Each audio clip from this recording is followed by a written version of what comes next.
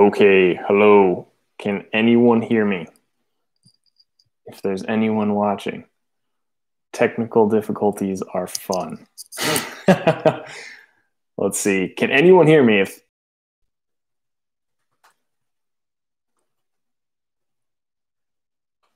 is it working this time? Can you hear me? Should I pray again? My audio is working. Let's see. Thumbs up. Does that mean people can hear me? Anyone? Hello, hello. Okay, cool. So we have some audio. I hope you can hear me well. I'm not sure what's going on with my audio. It's so weird. I have an external microphone.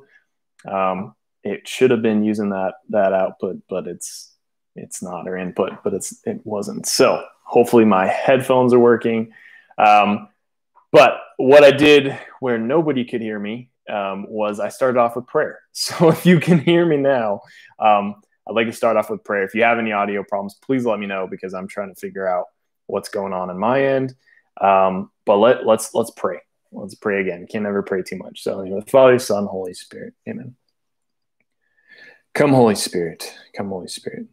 Father in heaven, we ask that you pour out your Spirit again, a continual renewal, continual outpouring of your Holy Spirit into our lives, into our healing, into the healing of those around us, anyone we know that is suffering, struggling with any type of anxiety, mental health issues, depression, OCD, scrupulosity, anything, Lord, that is really an obstacle in our lives, anything that we want to offer up to you. We just open that up to your Spirit, that you might pour out your Holy Spirit for true healing, to help us to pick up the tools that you have placed in front of us to take real steps towards real healing, with your real help, Lord, with your real grace. So we just offer that up tonight, and we just ask for your guidance and your wisdom as we answer these questions about mental health and mental health from a Catholic perspective. We thank you, Lord, and we ask this all in your name. Amen. The Father, Son, Holy Spirit. Amen. Okay, so if you are watching, thank you for bearing with my audio here. I was trying to say my audio is terrible, is that I'm new to this, and so there you go. That shows you. So if you do have any questions at all about mental health from a Catholic perspective, please feel free to put that in the chat. Anticipating, because this is the first time I've done this, I was really not sure if anybody would be watching. So I asked a few people kind of around me to come up with some questions to see what they want to know about mental health from a Catholic perspective. So I have some really good people that came up with some really good questions that they want to know. But if you have questions, I would love to answer them live if you want to enter them into the chat there. But otherwise, I'm going to get started. And I guess before I do that, I can also give a little bit more background about myself. So my name is Adam Cross. I'm a licensed marriage and family therapist. I live in Southern California. I'm also a youth minister out here at our local Catholic parish. Been working in youth ministry for coming up on 7 years now, and have been working in therapy coming up on 7 years now. So, so a wealth of experience with teens and young adults, and in therapy, I work a lot with teens, young adults, but especially treating anxiety, depression, OCD, scrupulosity, sexuality issues, faith issues, a lot of life transitions and things like that. But predominantly in the past, especially 8 months with COVID, a lot of anxiety, a lot of scrupulosity has come up, especially from a Catholic perspective. And one of the things I tell all my clients is really my framework and my foundation for therapy is that you don't have to be crazy to go to therapy. You don't have to be rock bottom. I think most therapists would prefer that you're not there by the time you get to therapy. And that really, therapy is a place to begin to have a relationship with yourself. And so that's my foundation, is that, if we are spending time with a friend, and a friend's going through a hard time, what do? We might get coffee with them. We might get food, probably talk with them, and we'll probably really listen to our friend. Maybe we'll offer suggestions. We'll try to help them. But it's often an experience of being with people as well. And so therapy is that opportunity to do that with yourself, to encounter yourself, to build that relationship with yourself, and to understand why we do what we do, right? I love The Office, and Michael Scott often talks, he asked Toby, I think it's season 2 or 3, he says, why are you the way that you are? Why do you do the things that you do? Right. And because it's such a question, I think we need to ask ourselves, why are we the way that we are? And so therapy is that opportunity to be able to ask ourselves those questions. Why am I feeling how I'm feeling? Why am I thinking how I'm thinking? And to make sense of that, when we do that and we kind of unpack it on the table, sort through it, we understand what's going on with us. We understand ourselves better. We can actually see how God is working in our lives, even in our emotions and our thoughts. And when we're able to take that step back and look at everything going on, we can make better decisions in our lives. We can live life to its fullest as Christ calls us to live life.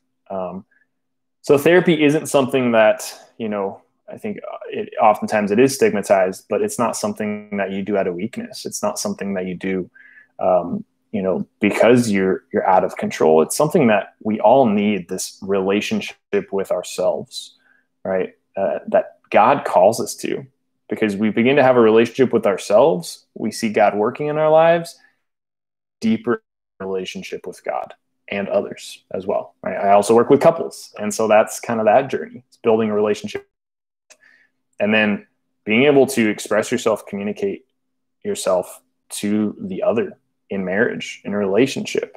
That helps build healthy, stronger relationships and marriages once we've done our own work and we understand what's going on with us. Okay. So that being said, kind of the first question we have tonight is, how do you control anxiety or fear about the future? That is a huge question that I get a lot, especially with young adults trying to discern majors, trying to discern vocations, life paths, everything like that. One of the biggest things I would say is that anxiety when choosing what you're going to do with the rest of your life is completely normal. That might not be super comforting, but it is, right? If you're going to decide what you're going to be doing for the next 30, 40, 50 years, that's a huge decision. And so questioning whether you're the right choice is probably going to be a natural part of the process. Maybe it's not a fun part of the process. It's not good. But if you experience some level of worry in making a big decision, I want to say you're not alone. That's okay. Now, tools to use to deal with that, right? To know how to manage anxiety. But first and foremost, that level of anxiety is normal, right? It's fear-based and it's a big decision. Second thing I would say is that, coming from a Catholic perspective, when we're trying to control anxiety and fear, that's really where God comes in. And, scripture talks about that, how much more to the day can we add by worrying? And personally, struggling with anxiety, especially in college, I would get kind of ticked off at that scripture verse. But there's some truth in it, because anxiety is rooted in fear, our response is often to control. It's like, I need to control this. I need more control. But more control usually means more anxiety. And so there is a level of acceptance that comes with anxiety, to accept and even normalize. I'm feeling just for a good reason, right? Now, maybe I don't like what I'm doing with that, but to accept and normalize that the anxiety is there. To almost give yourself permission to say, yeah, I have to make a big decision, right? So we can enter into that acceptance. And in therapy, I do a lot of that. I'll really examine, what is the root fear, right? Anxiety is about fear. What is the root fear? Something in psychology that we often talk about is cognitive distortions too. These are mental traps we can fall into. And they can be things like catastrophizing. Like, my anxiety takes me to the case scenario? What's the worst possible scenario? Okay, let's think about that all day, right? Something that's not helpful, but something that we all do. I do it, right? We all have these kind of cognitive distortions. And, something that really helps, and I did a couple podcasts with two different psychologists from Souls and Hearts. You could check out their stuff as well. But they reminded me too that, at some point in our lives, these cognitive distortions, this anxiety, right? It was something that worked for us. It was something that helped us. And so now it's kind of out of place. And so when we're trying to control anxiety, it helps to make sense of it. Why is that there? Why do I do that thing? Why do I have that coping mechanism? Why do I catastrophize? At some point, it really helped you to survive, right? So there's that acceptance piece. But then the other part of our faith is really letting God be God in that acceptance piece of, I can't control everything in the future. I can understand my anxiety. I can make sense of it. I can't really control the outcome. So inviting God into that as well. And that's not just, simple, just pray the anxiety away, right? Prayer is amazing and it's helpful. Keep praying. but also, right, in addition to the prayer, taking these real steps. One of the biggest things I like to recommend for clients with anxiety is letter writing or journaling. It's having that daily exercise of checking in with yourself. How am I feeling today? What's the anxiety about? What's behind the anxiety? What are the thoughts that are connected with the anxiety? So again, trying to control the anxiety can often lead to more anxiety.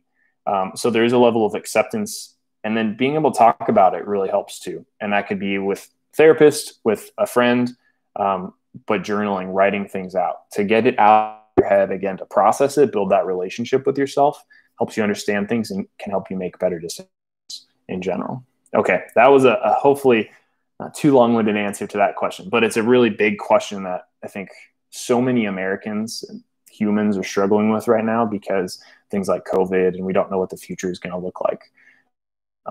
So that's really huge. Next question is, how do we deal? And also, thank you guys for commenting. Hello, everyone. Veronica, Albert, thank you guys for commenting there. If you have any questions at all, please feel free to type them in here. Next question that I have is, how do we deal with judgments or anxieties about others potentially judging us?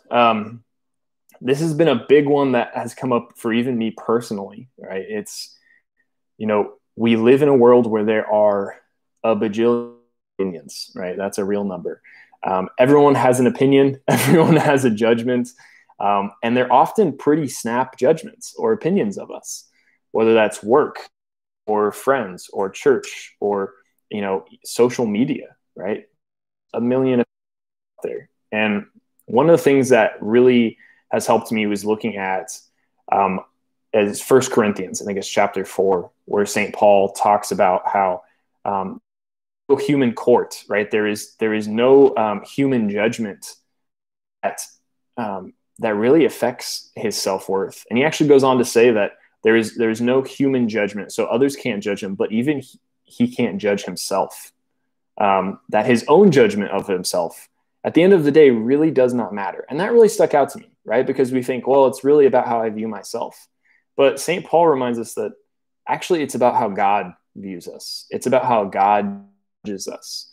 And especially in the New Testament, here that Christ wants to pour out his mercy on us, that Christ calls us his beloved sons and daughters, or beloved sons and daughters of the Father. And that's what we're being called to. So, in my videos, I talk a lot about how we really need this reminder. We really need a daily reminder of the gospel. We have a daily responsibility to evangelize ourselves, to preach the gospel to ourselves. I know there's a lot of people that say that. I definitely heard Chris Stefanick talk about that. But how critical that is, that we can get lost in the judgments of other people, and we can get lost heads, right? Assuming the judgments of other people. And at the end of the day, to step back and say, the only judgment that matters is and God is just trying to love me in this moment, right? To turn to scripture, to turn to the sacraments. Those are the reminders that we really need. So I think that is so critical for us to just be able to remind ourselves of the gospel, the good news on a daily basis. Okay. Next question. And thank you for putting this question in, Kobe. So let's see. Talking about accepting intrusive thoughts. Let's see. Yeah. So accepting intrusive thoughts, that can be a scary thing. And I think it depends a little bit on what the intrusive thoughts really are. And I guess disclosure on all this obviously is not in any way therapy. This is a YouTube video of me answering questions. But yeah, I do work a lot with scrupulosity, OCD. And so their intrusive thoughts can be confusing because it's this idea that, why is this thought in my head? Don't I have control over my thoughts? So if it's there, it must be there for a reason, right? I must be really wanting it, or, it must be true. And that's something that is scary to buy into. And with scrupulosity, a lot of the time, it's something that is counter to God. So it could, scrupulosity could involve blasphemous thoughts, could be thinking something about God that we really don't want, something we don't believe, but it's there. And so we're kind of stuck, like, why is this there? Is this like you're saying? And what's going on with me? So what I found really helpful with scrupulosity and OCD is kind of the idea of, and I, there's a couple of good analogies for it, but it's one of them is, if there's a dam in this small village, right? There's a dam and it's holding back the floodgates of all the thoughts you could possibly imagine. This dam's got kind of leaks in it. One analogy is those scrupulous thoughts are kind of those leaks, or the intrusive thoughts are those leaks, and the water's pouring.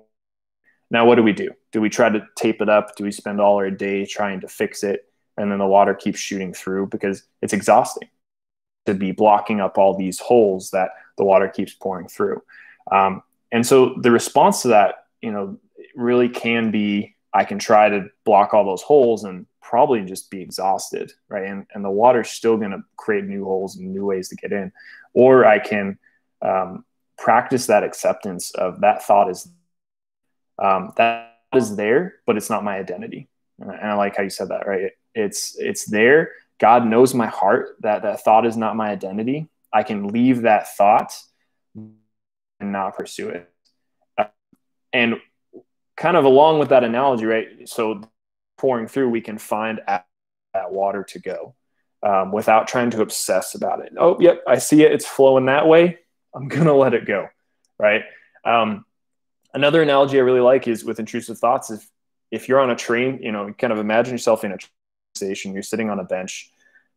Your thoughts are like trains, right? Trains of thought, pulling in, maybe in all directions, all around us. We can sit on that bench and we can let these trains go by without jumping on every train. So we can see it, say, oh yeah, that's a train. That's a very negative train. That's a very, really don't like that train. I'm not going to jump on that train, right? We can choose intentionally which thoughts to kind of grab a hold on and kind of try to run with. Now that practice takes time. It takes practice to build that ability to slow down our thoughts, to recognize what's going on in our thoughts, to be able to say, oh, yep, that's not a good thought. I don't want to jump on that one. So suppressing it really is exhausting, like you're saying. I totally hear that. And there's so many people that I see, even myself, sometimes I have to catch myself and kind of give myself permission to feel or to just acknowledge that it exists.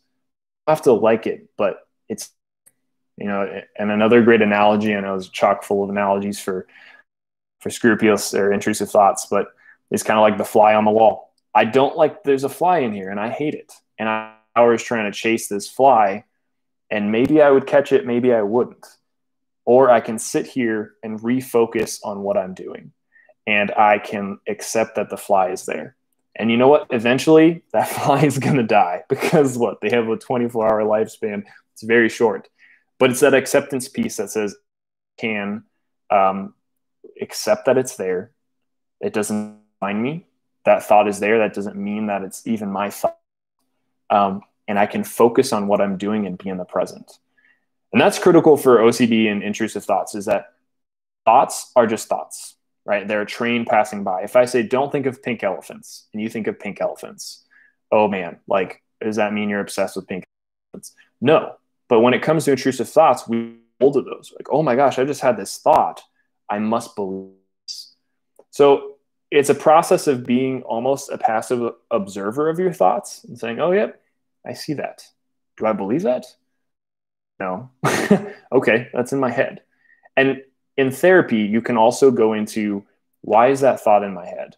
Right? Why does this theme keep popping up with these intrusive thoughts? And that's something I really recommend doing with a therapist, to kind of go a little bit deeper. Because that is, more personal. It goes into, oh yeah, where did I learn this? Why is this important to me? Right? There's a lot of different aspects for those intrusive thoughts that come up. A lot of good analogies for these things, CD, but it's building a practice. And one last thing I'll say about that is, it's the practice of mindfulness, and that can get a bad rap for being kind of an Eastern tradition. There's a really good book, another Catholic psychologist, Dr. Greg Bottero, called The Mindful Catholic. And actually, this idea of this goes back, to monasteries, to this contemplative life of looking at, where are my thoughts directed, right? These monks and these nuns were thinking, okay, where are my thoughts going? Are my thoughts directed to God? Are they directed to good things? Are they directed to food, money, sex, right? Like materials? Like, what is it, what are my thoughts directed to in this? So that is a very Catholic approach that can be done, and it takes practice. It takes time to build that in. And a lot of clients will say, be aware of my thoughts and how I talk to myself, but I just keep, like, I'll realize it like 2 minutes after, like, oh man, I was such a jerk to myself, or, oh, I just on that train I didn't want to jump on. That's okay. I'm building this practice. I'm building this skill, right? This virtue of really intentionally looking at our thoughts and how we talk to even ourselves is really important. Okay, let's see. Next question is a really good one. This is somebody asked me, does God want to heal me? As Catholics, as Christians, I think there can be an idea out there, right? We believe in redemptive suffering, that if we are suffering, if we have mental illness, if we have anxiety, if we have depression, that God has given me this cross to carry, and that's it. And so we can kind of get lost in that. It's okay. You know what? I'm suffering with this. I must just have to endure it. But scripturally, theologically, we believe in a God who made us for communion with him. We believe in a God who made us for life, right? A God of life, not a God of the dead. And so when we look at the life of Christ as he is establishing his kingdom on earth, what does he do? He's preaching the gospel, and he is healing people. That there are tons of people that he didn't have to heal. Could have been like, oh yeah, you know what? Carry that cross of blindness, of leprosy. But that he healed people, right? That Jesus went around building the kingdom of God, and that involved true healing. And so we need to apply that to our own lives, that we shouldn't kind of accept that God doesn't want to heal me. We shouldn't accept, I'm just going to sit in this suffering. We should pray for healing, and we should pray for real tools to pursue that healing, right? That it's not always just God zap me and I'm going to feel better. There are miracles. I believe in that. But oftentimes God has already given us the miracle of putting tools in front of us to help us to grow better, right? That may mean talking to a therapist, talking to your priest, getting resources. It might mean journaling, really looking at what's going on in your life. It might mean deep breathing, finding some good Catholic meditations on a daily basis. It could mean finding some good support groups, right? Some process groups, some groups that look at addictions, depending on what's going on with you. That finding people that are sharing your similar struggles, that you don't have to carry this cross alone. That God is going to work through other people, and God is going to heal you in these very real ways. So God does. God really does want to heal you. And that's something where we have to have faith. We have to keep praying for that real healing. Let's see. What is another good question we have here? Oh, I'm kind of going off that. What are the benefits of group therapy versus individual therapy? This is a question that I had a undergrad student ask me who's studying psychology. So before I went into kind of working in the nonprofit area and the private practice, I worked for a therapy group that did primarily group therapy. And I worked with actually perpetrators of domestic violence. I would work with male perpetrators. So they were arrested, convicted of domestic violence in some way. It would be, violence towards wife, girlfriend, family members, children. And so they were court mandated to be there 52 weeks every week for a year. And so they were not always very happy to be there. But really being that therapist facilitator of those groups was probably one of the best experiences I had. I did that for a handful of years starting out. And group therapy is phenomenal. I will say it is phenomenal. Because group therapy is a microcosm of the real world. So when you're talking about group therapy, and then somebody else in the group comments on it, that's real life, right? The therapist isn't doing all the work in group therapy.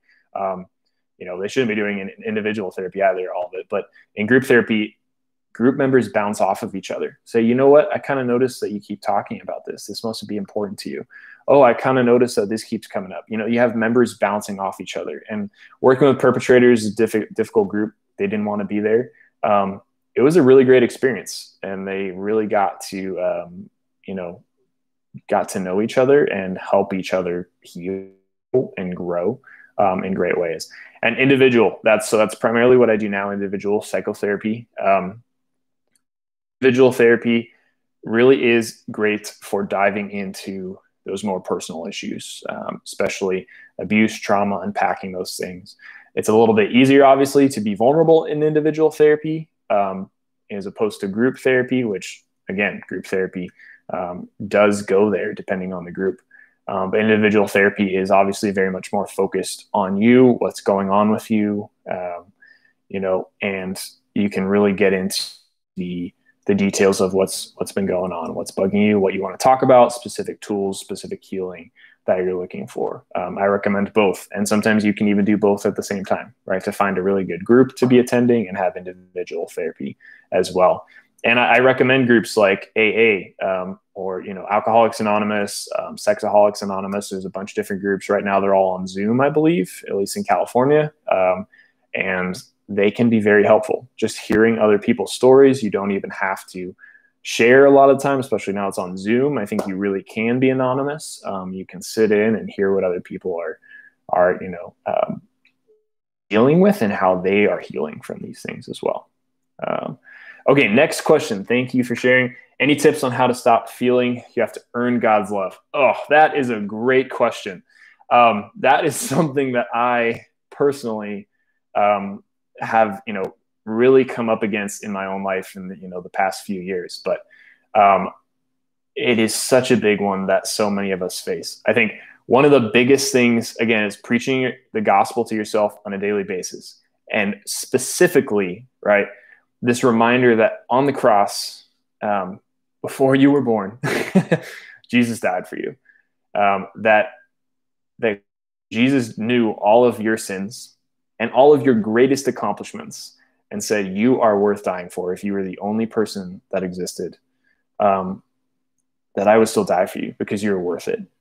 That your life is purchased at a price, and that there's nothing you can do to pay God back for that. There's nothing you can do to earn that.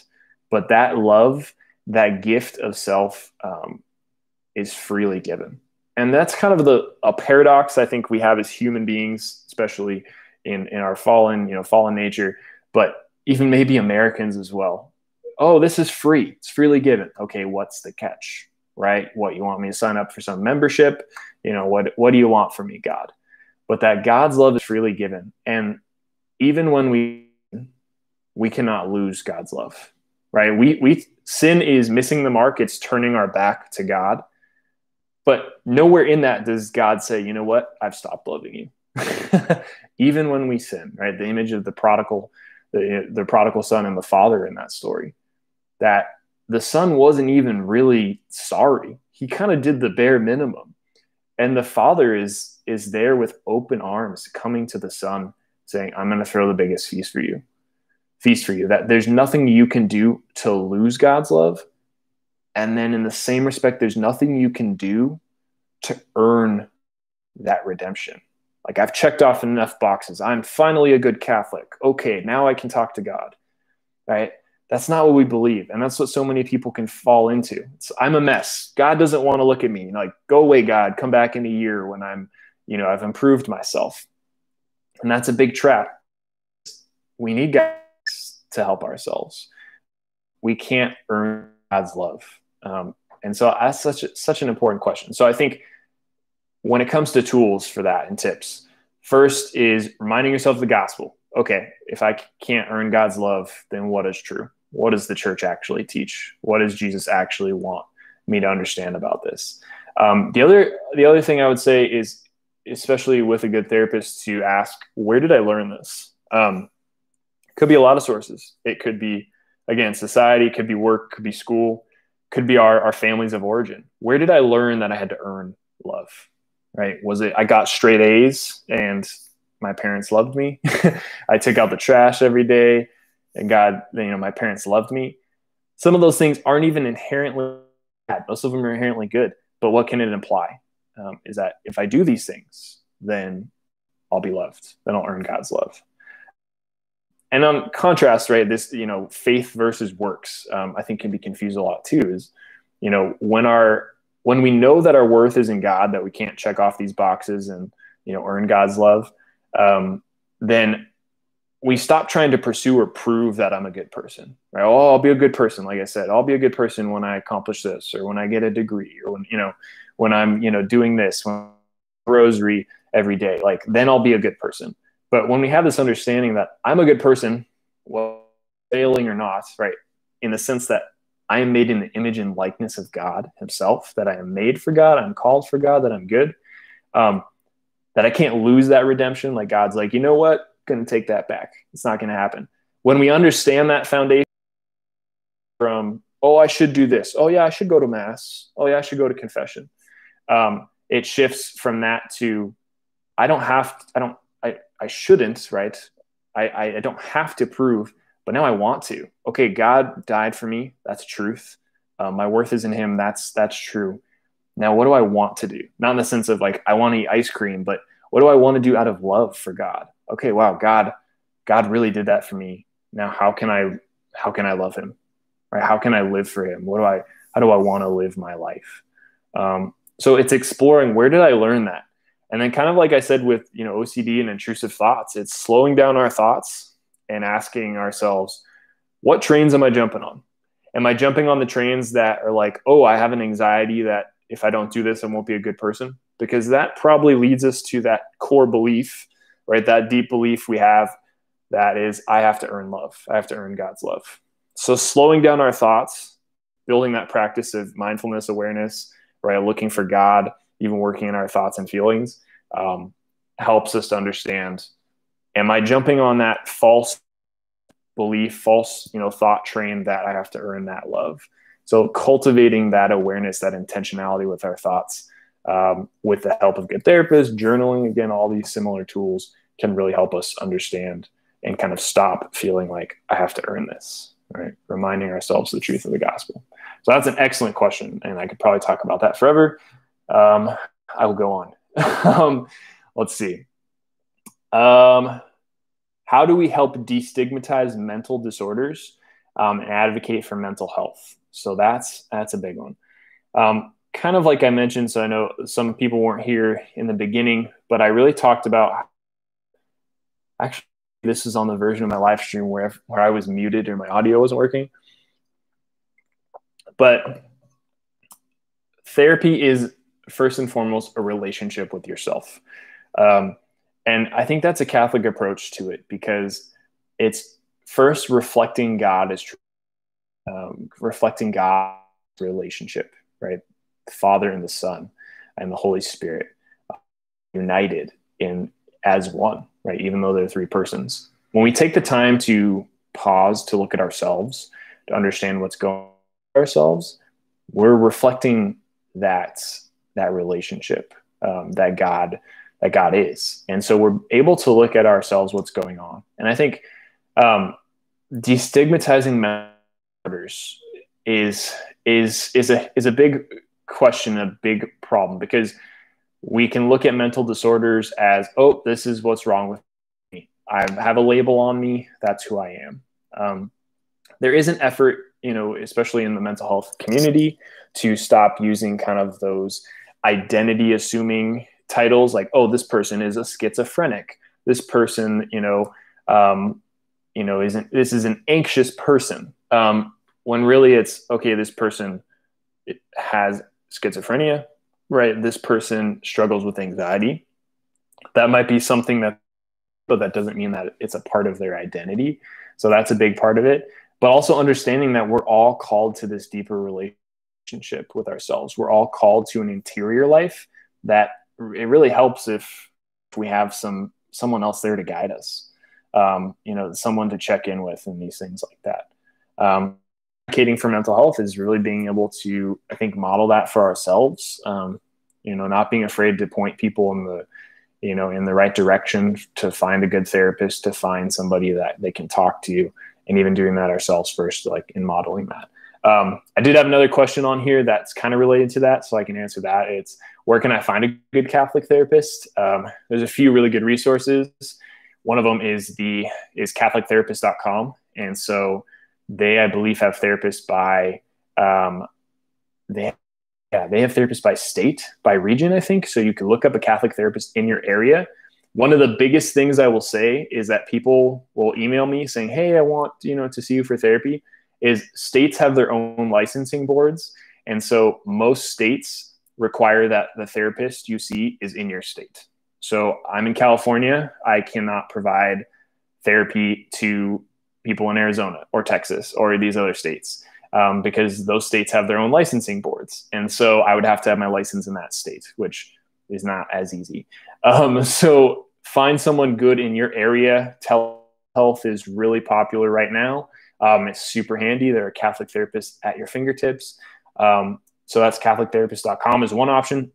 There's another group called Catholic Psychotherapist Association, CPA. They also, I believe, have a directory by state. And being a part of that association, you just see how many thoughtful, well-formed therapists, physicians, and psychologists there are that are living their Catholic faith and treating people all over the United States. So that is very promising. So check out and look up good Catholic therapists, psychologists in your area. And guys, again, thank you for your comments here. I'm loving seeing this. It's all new to me. Let's see. Next question is, what is the most difficult thing about therapy? Oof, that's a hard one. That's difficult. I would say the most difficult thing about therapy is a radical honesty and a radical openness to self and to God. And why I say that, I think the average number of therapy sessions for someone who goes to therapy is 3. So it takes about 3 sessions before many people give up. And sometimes they'll say, it's too hard, I don't want to do this. But sometimes people also say the therapist isn't a good fit. Sometimes that's true. Sometimes it can kind of be like, wow, I have never told anybody that before, right? That's something that we can kind of hear in therapy. And, oh, I'm frozen. Am I unfrozen? Hopefully I'm not frozen anymore. Let's see. Am I still frozen? Can you guys hear me? Okay. Well, I'll keep talking. Hopefully I will unfreeze. Cool. So yeah, so people come in and they'll say, I've never told anybody that in therapy before. And, as a therapist, it really isn't about me, right? Oh my gosh, they just told me something so personal, right? When someone comes into therapy and they say something that has been on their hearts that they never said out loud, it really is about speaking that truth to yourself. It's, what, this happened to me as a child. You know what, this is my experience. You know what, I'm so just all the time. We say that out loud and it becomes real to us, right? Yeah, you're speaking it to another human being, you're speaking it to a therapist, but you're also saying it out loud to yourself. And so out loud, I realize, right, it's this radical honesty that therapy provides. And so that is probably the hardest thing, because people don't want to say things. There's shame, there's embarrassment. If I say this out loud, I'm going to be judged, or I'm going to judge myself, right? So I would have to say that's the most difficult thing about therapy that I've seen. Okay, and again, I have a couple minutes left, but if you have any questions at all, please feel free to post them in the chat. Next question I have here is, why did you get into the helping mental health field? Okay, that's a good one. So interestingly enough, as I went to a Catholic high school, I went on a few retreats. I went on a retreat called Kairos, if anybody's familiar with it. And I loved it, right? I was kind of quiet in high school, and it was an all boys school. I didn't really feel like I fit in with the jocks, but I went on this retreat and I thought, wow, everybody is carrying their own cross. It was the first time I saw this vulnerability amongst other guys, and it was beyond small talk. It was beyond joking around. And I felt like my heart was really called to retreats in that way. And so, long story short, I graduated high school. I actually tried studying industrial engineering for a while, and then I thought, I just want to work with people. And I studied college, but the whole time, retreats were kind of a reoccurring theme in my life. And I thought it was this, retreats really are an encounter with God, and oftentimes a healing encounter with God. It's a reminder that God wants to work in our lives. God wants us to say yes. God wants to give us tools. So I really want to say retreats helped me a lot in why I wanted to go into the mental health field. I wanted to go deeper than small talk or how's the weather, and I wanted to work with people. And I've seen God heal in so many ways. And so that was really that too. Okay, let's see. Maybe do last question here. Okay, which one do I choose? And you're welcome. Thank you guys for tuning in. I see some more comments. I guess I'll finish. What are some real tools to deal with anxiety? Because that's a really good question. So like I mentioned in the beginning, I highly recommend activities that build your awareness of yourself and your thoughts. If your anxiety is there, it does not define you. It is something that you carry, something that you are not alone in, and it's something that we can name. That is an anxious thought. Oh, that is me jumping to the worst case scenario. We can build this practice without kind of fully believing that, right? Oh my gosh, I'm anxious. That means this is going to happen, right? Or kind of getting on that train and running with the anxiety. We can take that step back and build that intentional practice of mindfulness and say, okay, do I want to get on this train? Where is this train leading? Is this a helpful train? And so we can cultivate that. And journaling, even writing letters to people that we want to say things that we wouldn't normally say to can really. And the biggest thing with letters is I always tell my clients, do not send the letters, right? So that's the biggest caveat. Do not send them. But process your own thoughts and feelings for your sake. And probably the other big tool I would say is give yourself permission to be anxious, not to be overrun by it, but to say, again, okay, I have permission. I have the ability to feel how I'm feeling. And now I've accepted that it's there. Now I can look and say, what do I do with it? What can I do with it? Right? It changes it. If we can say, give ourselves permission to recognize it, to name it, and to look at it. So writing is huge. Talking about it, like I said, that radical. So talk to God, take this to prayer. And that you really can share these struggles with. Breathing, deep breathing is a huge tool as well. There's a lot of great Catholic meditations that you can do that incorporate breathing, like the Jesus prayer, or come Holy Spirit, going to adoration and just trying to focus on your breath. Something I learned in grad school is just, when you breathe, try to inflate your stomach, not your lungs, right? To get that deep breath, to get oxygen to your brain, to help you, really to think clearly and think about what's going on in your head. So those are a few good tools. A lot of writing, a lot of that self-reflection. Exercise is huge, and I heard somewhere that exercising, walking 10 minutes briskly every day has the same effect on your brain as antidepressants. And anxiety and depression go hand in hand, right? So, people deal with anxiety. It manifests in a lot of different ways. And so, exercise is huge, right? Yes, I like that. That's a good reminder that, there is purgatory and that a lot of our suffering, I think that important reminder isn't for nothing, right? That our suffering isn't for nothing, that God is a divine healer, and he's a divine gardener, and he takes the crud in our life and he makes fruit be born out of that, right? He is a gardener. He doesn't cause the suffering, but he does work with it and make good come out of it. And on that note, I think I will wrap up tonight. So again, I want to thank you all for joining in. This is the first time I'm doing it. I had a lot of fun. I am so sorry about the audio for the first probably like 15 minutes.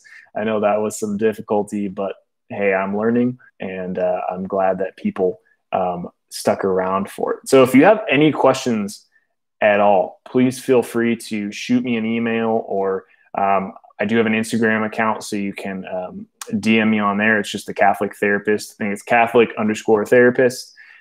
So you can check that out. Feel free to reach out. I'd love to hear more from you guys. If you have questions, then I could answer those questions next time. I guess we'll just close in prayer really quick here. So let's pray. In the name of the Father, Son, Holy Spirit. Amen. Father in heaven, we thank you for just this opportunity. We thank you for technology, being able to answer some of these hard questions tonight. We invite you into our thoughts and our feelings. We know that you have made us in all its fullness. Amen. Thank you guys, and God bless.